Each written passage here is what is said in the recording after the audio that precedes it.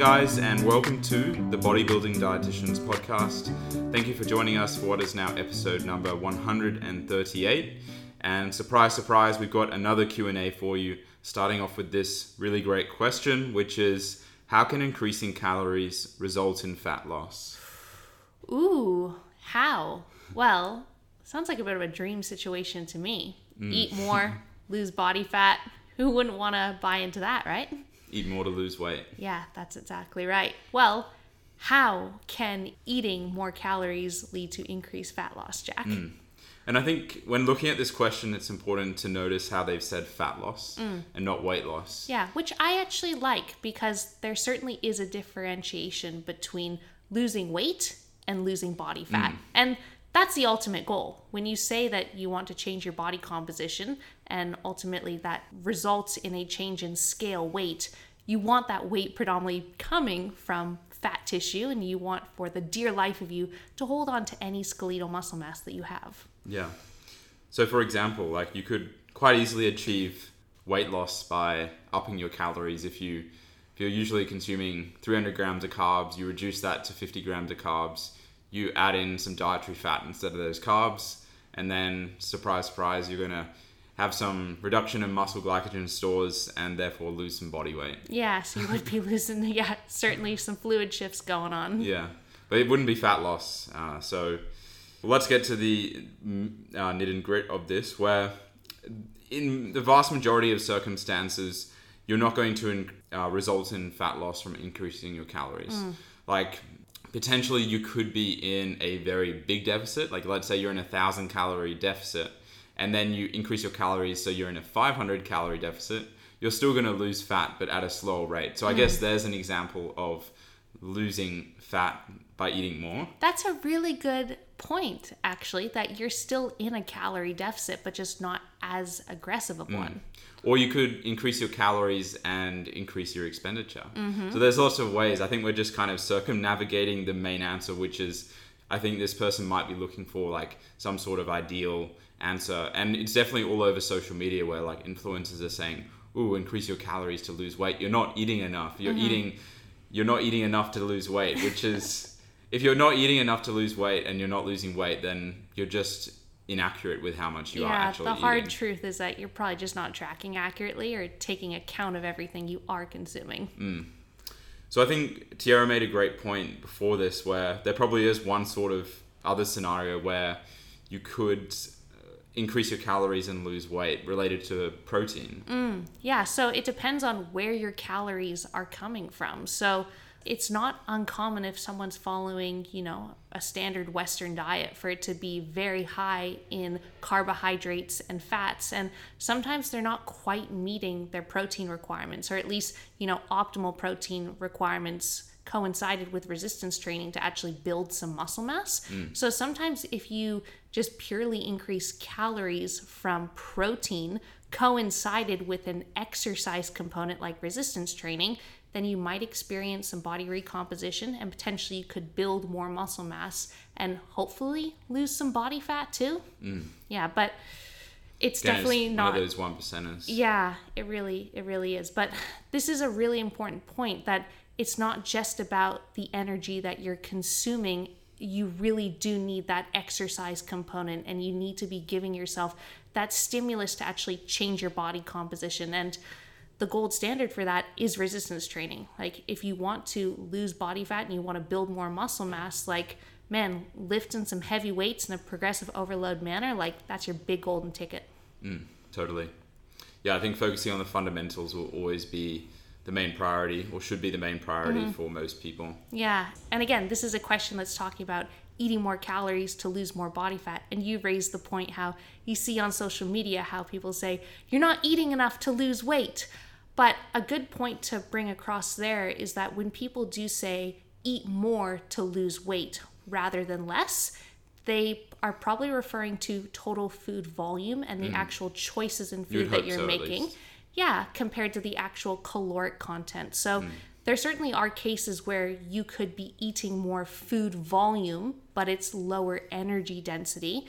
and that would help you lose more weight and lose body fat if you are in a calorie deficit.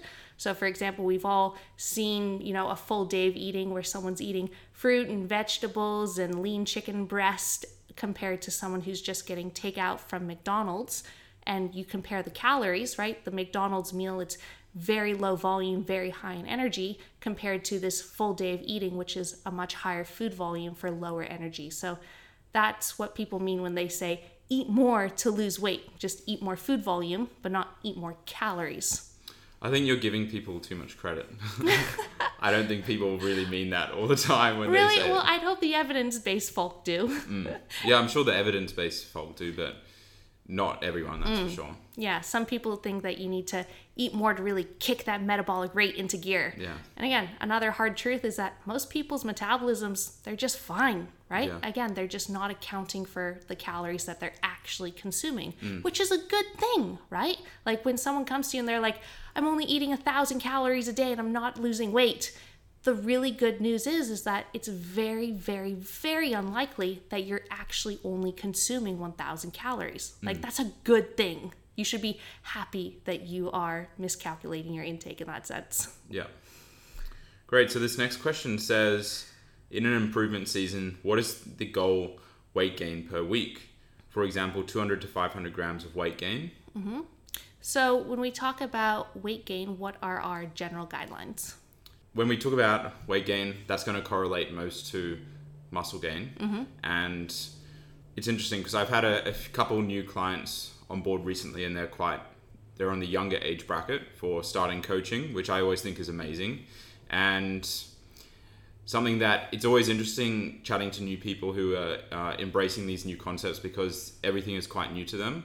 And like one of them was asking me, like I was telling him, okay, we need to transition from this deficit that we've been into a calorie surplus, which means gaining some weight at a slow and controlled pace. And he was like, but why does weight gain equal muscle gain? Like, why do we have to gain weight for that? And I guess it's just creating the most anabolic environment possible.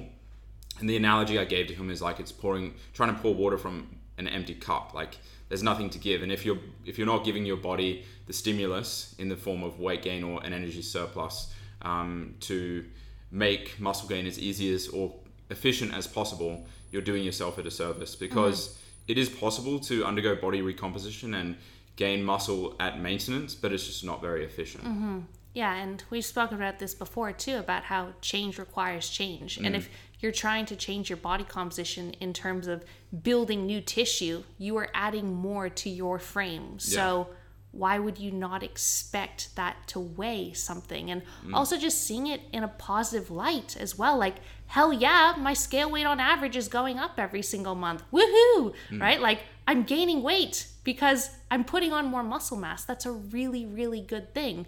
And it's about changing your mindset and actually your outlook on the whole situation. And if you are training your ass off in the gym, but you're not seeing your scale weight change at all, if anything, I now look at that as, well, this is quite counterproductive. Yeah, totally.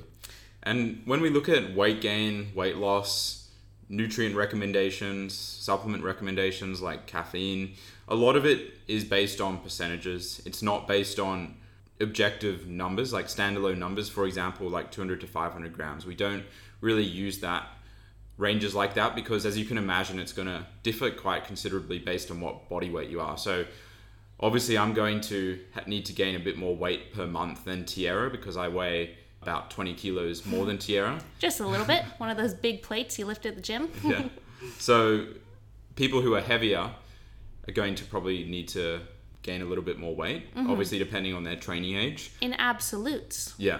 So the percentages we usually give for weight gain in an improvement season is around like 0.5% to 1.5, maybe even 2% of your body weight per month gained. And the amount of weight you gain there, so like the higher percentages there are going to be based on newer people to training and or perhaps just coming out of a dieting phase. Yeah, potentially as well. And also like how much body fat you're comfortable with gaining. So like even, for example, 1% is a rate, or 1 to 1.5. I'm kind of in that bracket at the moment, but And I would say that's a bracket that's suitable for most people. I would say going to like 0.5% per month, that's quite hard to track, and it's probably not quite as optimal as 1 to 1.5%. Especially with females, because I work with a lot of female clients, obviously, and you have to take into account menstruation. And it's not abnormal for a female around time of ovulation or around the time that she's actually menstruating for scale weight to fluctuate 1 to 2 kilograms, right? So you obviously have to take those sort of trends into account too. But I agree. Let's say that you had a 70 kilogram client and you were only aiming for 0.5% of body weight increase per month.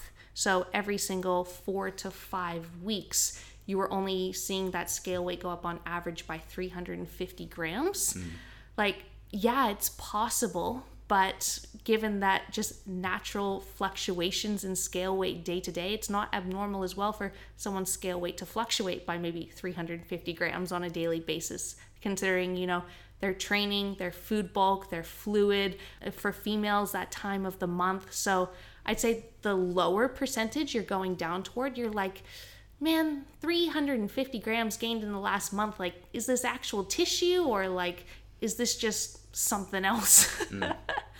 Yeah, and I think the other thing to consider is it's always much easier to lose body fat than it is to gain muscle. So take that for what you will. And I think some people might even hear that saying, no way, like I gain muscle so easily and I find it so hard to lose fat. But for the majority of people, if you follow the correct structure and plan, the reality is it's easier to lose fat than it is to gain muscle. Yeah, at a much faster rate. So we're talking about gaining as a percentage of your body weight per month in a building phase, 0.5 to 1.5%, potentially upwards of 2% for in some circumstances.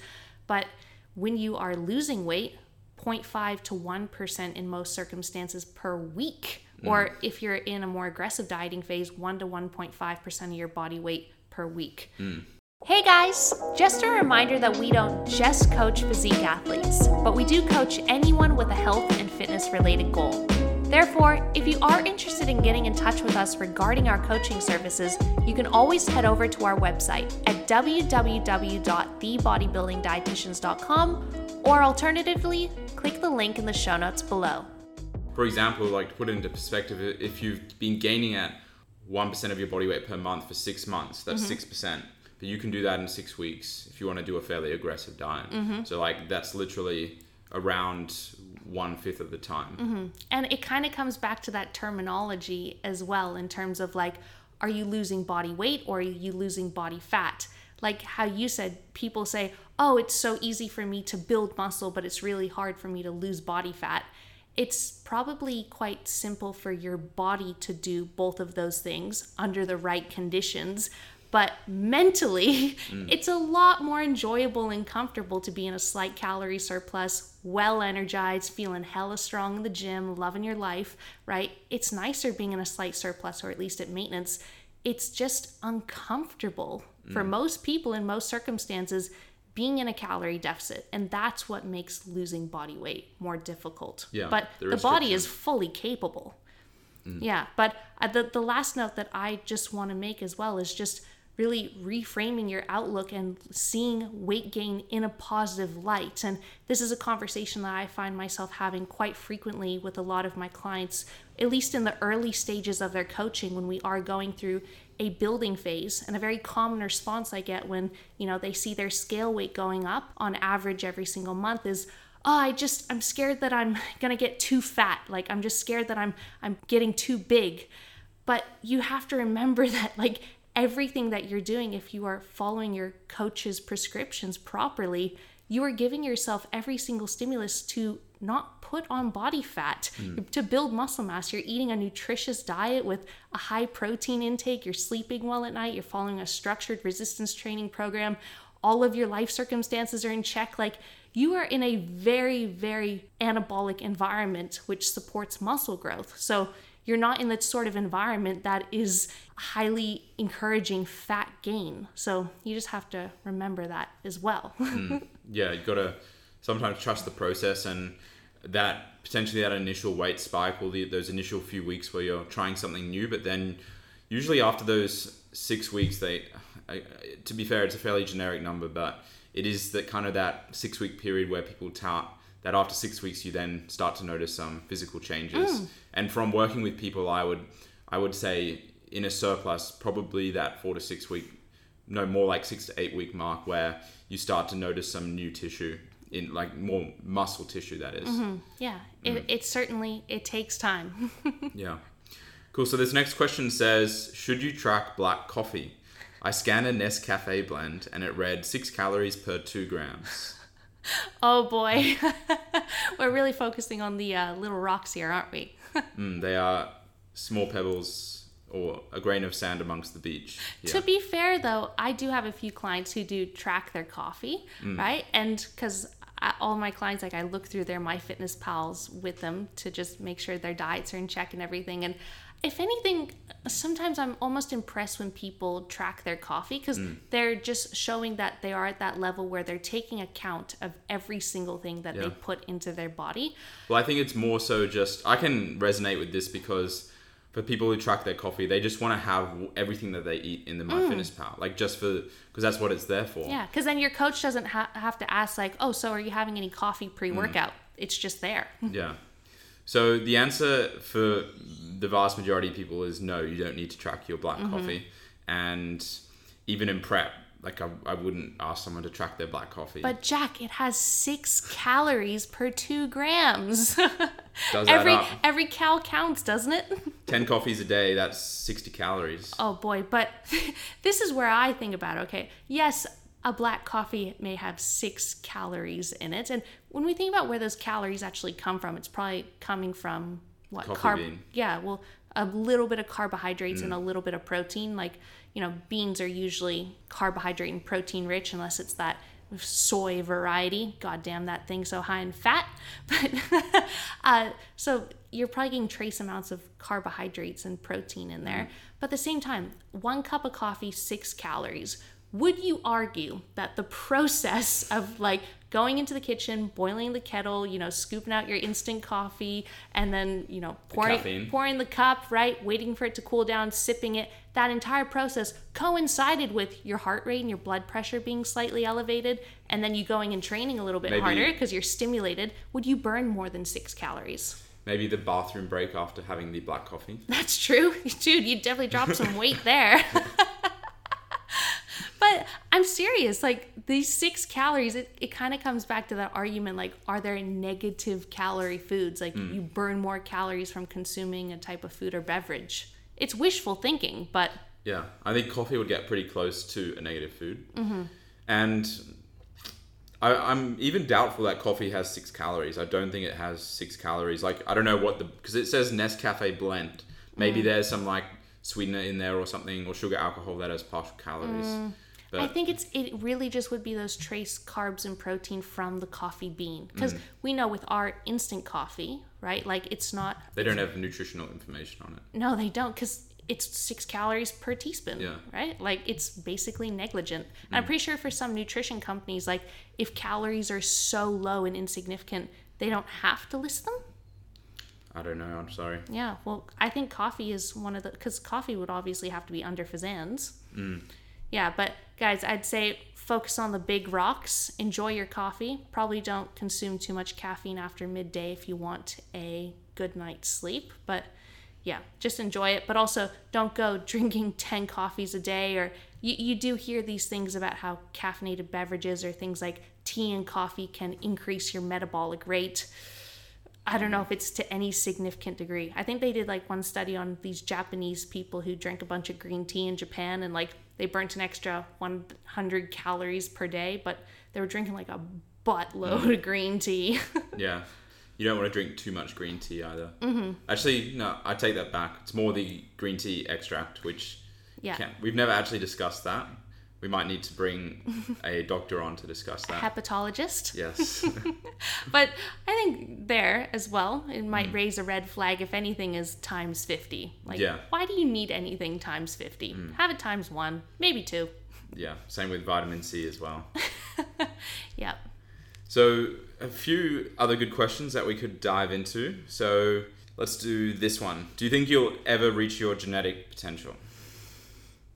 I don't think I will. Yeah, it's a tricky question because I guess we have to define what genetic potential is. And Yeah, it's tough. Like, I don't think I will either, because, like, even if you're 0.0001% off, like, you haven't reached your genetic potential, and any sort of lifestyle factor that delves away from training and nutrition will stop you from reaching your genetic potential. Like having kids, or I don't know, that's the one example that comes to mind. But I don't think that if your physiology and your diet and your training will stop you reaching your genetic potential before you reach that age of like probably mid 50s to 60s, where again you will just naturally experience sarcopenia, which is the natural degeneration of muscle mass. You always pronounce it. I don't like correcting you, but sarcopenia.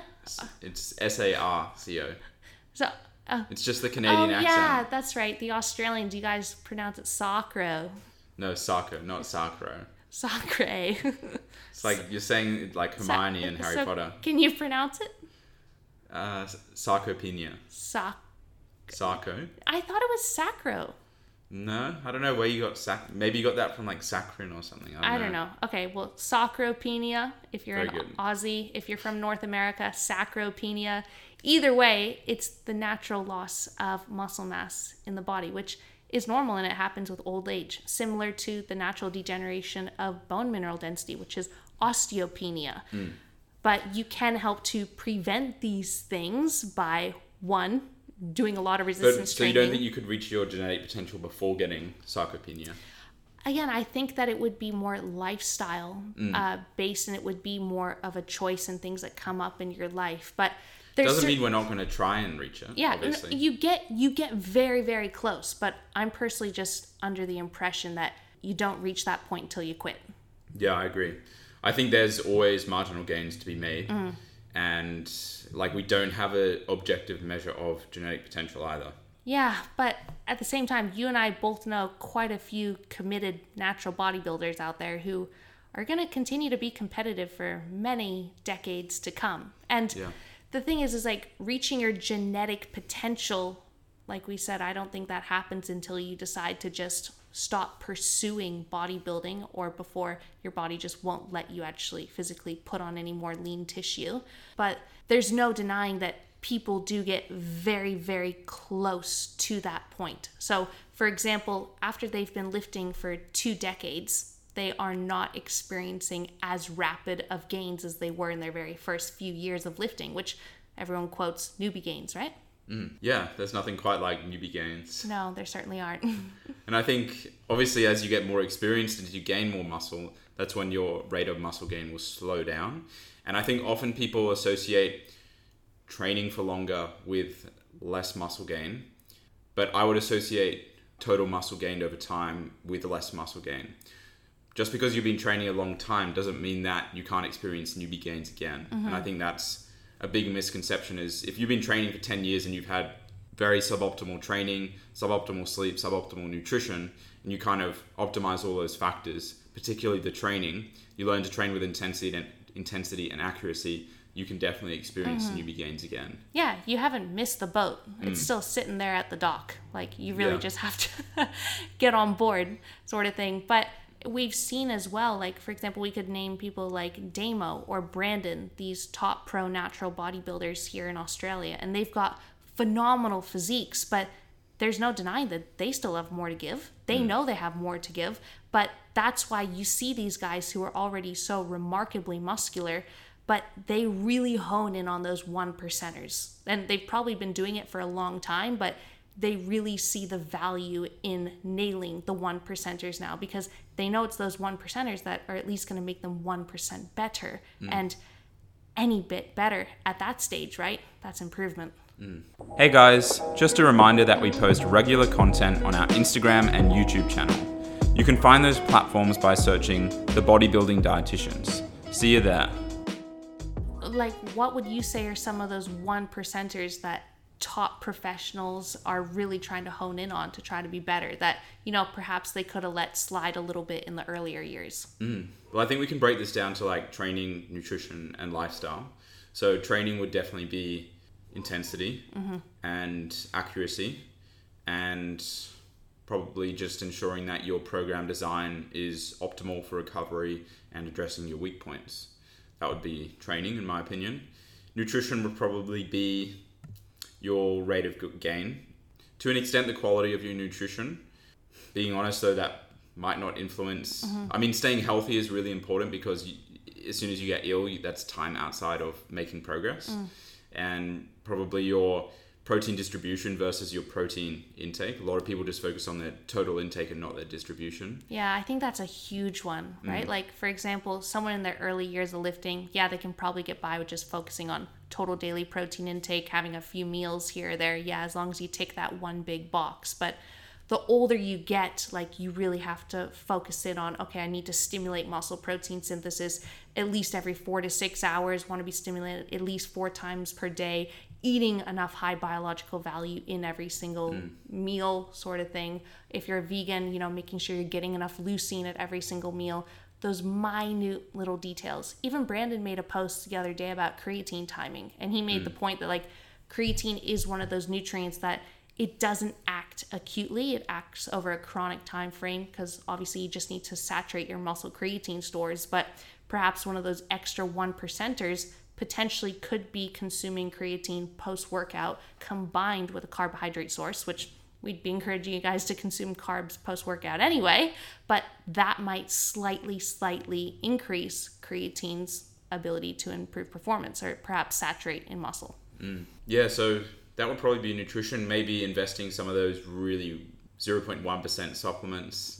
Like, obviously creatine is probably more than that, but things potentially like citrulline malate, beetroot juice extract, and maybe beta-alanine, those sorts of ones.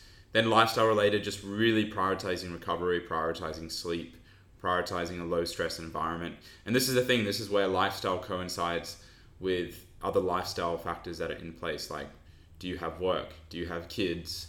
Do you have other commitments? And that's where, it seems a bit redundant talking about this because not everyone can implement all these factors. And then as soon as you do, like, what kind of life are you living? Are you just kind of some robot bodybuilder who's walking to or driving to and from the gym every day and not doing anything else? Like, I guess, but at the same time, if a professional natural bodybuilder doesn't want to reach his genetic limit before physiology is ultimately going to take over, then you will reach a point ultimately where you really need to focus on these 1%ers. But I don't think achieving the 1%ers though is that difficult for most people. Yeah, but I mean, it's provided that you are ticking every single other big box in terms of you've got decades under your belt of progressively overloading in the gym and following a training program and actually going through cycles of actually changing your body weight in order to change your body composition. You're looking after your sleep, you're looking after your stress management. Like, nutrition is to a T, a very nutritious, high protein diet sort of thing. So once you've ticked all those big boxes and you're like, okay, what else is there left to do to take me to that next level, even if it's only a marginal step up, I'm willing to do it if I can be better. But I think it is ultimately just when people decide to stop, or they have had enough, or they choose to not pursue it to that next level yet. But I think that I'd like to say that you and I, hopefully, will be doing this till we're in our 60s, and hopefully we can... Why not longer? Hell, man, 70s. Will you be natural then, though? I will always be natural. I don't know about you, though, in the 70s. Will you be on HRT? In the 2070s, literally. 2070. I will be in the 70 in 2070. Yeah, you'll be what, like 73? Yeah, around that. Pretty old, man. Yeah. Yeah, that's a question for another time to answer. Give me 20 years and I'll answer that again. Either way, we're growing. Yeah. So I think we'll wrap up here. Thank you everyone for listening. But before we conclude, what is something that you learned this week? Oh man. All right. Well, this week I learned that sometimes when people listen to our podcasts, they don't listen to it on just the standard normal speed of how a normal person would talk. They actually turn it up to like 2 times speed, which just blew my mind, because then I went on to the iTunes app and I went on to 2 times speed and I listened to myself, and I seriously... It's more engaging, isn't it? I just seriously cringed. And someone who knows, you're probably listening to me talk about this right now while I sound like a little mouse squeaking my head off you don't at like 2 times speed. I listen to most things in 1.5 to 2. Oh, I used to listen to some uni lectures who were like really slow when they were talking, and I would put it on like 1.2 so they at least sounded like a normal person, but I don't think I ever went above that. Like if someone's talking so fast that they're starting to squeak, that's just... You got to train that brain into thinking fast. Please, guys, like I feel like I talk fast enough as it is. Like imagine this times 2. Or yeah, so that's what I learned. Don't have to imagine. And yeah, but I think that I know now that I just sound very strange, and so do you when we're just talking our heads off really, really fast. It's not very nice. But Jack, what did you learn this week?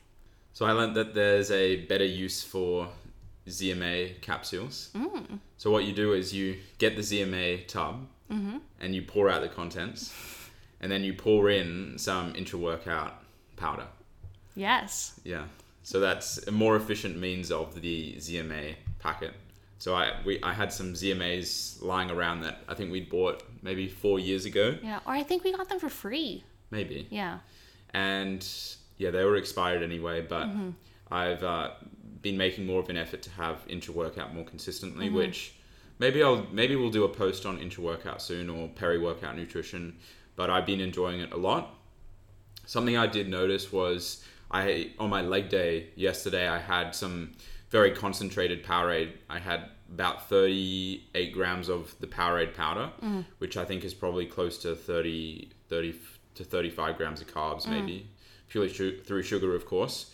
And I had that in probably half a cup or 3/4 of a cup of water. And I noticed because I'm assuming like osmolarity is the right word, because the osmolarity was so high, it kind of upset my digestion a little bit. Do you experience dumping syndrome? I didn't. Okay. Don't Google that. I'm very glad you didn't experience dumping syndrome on leg day. No, but yeah, lesson learned, I'll dilute it a bit more in future. And I guess that's also shown like how low my food focus is, that even when I concentrate my intra workout. Yeah, just get it down, right? But absolutely, that little flip cap, right? What I've also found some awesome tubs for having things in the gym is my chalk powder. Like I used to just have that in a Ziploc bag, but it's an absolute mess, you know? Chalk or chalk? Chalk. That's better. My chalk powder. But you know, if you have it in a Ziploc and like if there's a hole in the bag or it doesn't close, like your whole bag, there's just powder everywhere, man. It's a mess. What I started doing is you can either get Macro Mike, or we have Marmaduke's PB powder. And what I love about it is that it says PB powder, like personal best powder. But you just put your chalk in those little tubs of powder. Do a little tutorial how to undo it. Yeah. Like unscrew the lid, you put the chalk in, and then you screw the lid. It's perfect though, the screw cap, and you know, it's a perfect size. So guys, if you ever have chalk, which I recommend, especially in the heat and you're lifting like for RDLs and stuff, there's nothing worse than your hands slipping on a bar or some dumbbells. But put your chalk in like a little Macro Mike or a little Marmaduke's spin cap tub, and man, it's so good. PB powder, baby. Very good. Yeah. It's gotten so humid in the gym that I've started sweating through my straps. Dude, my kneecaps are sweating. It's gnarly. Like I'm doing like seated calf raises and like my knees slip off. Interesting. They don't slip off me, but they slip off the machine. Anyway, guys. Well, if you're still listening, congratulations. You made it to the end. And I hope this isn't on 2x speed. Thank you guys for listening. If you enjoyed it, please remember to repost it onto your story. Tag myself, tag Tierra, tag TBD. If you're feeling generous, you can leave a rating or a review on iTunes. If you're on the iTunes app, just head over to our podcast, scroll down to the bottom, hit that 5-star button, and send us a screenshot of that if you do, and we'll, give you a chocolate biscuit or something, and we'll catch you guys next week. Bye-bye.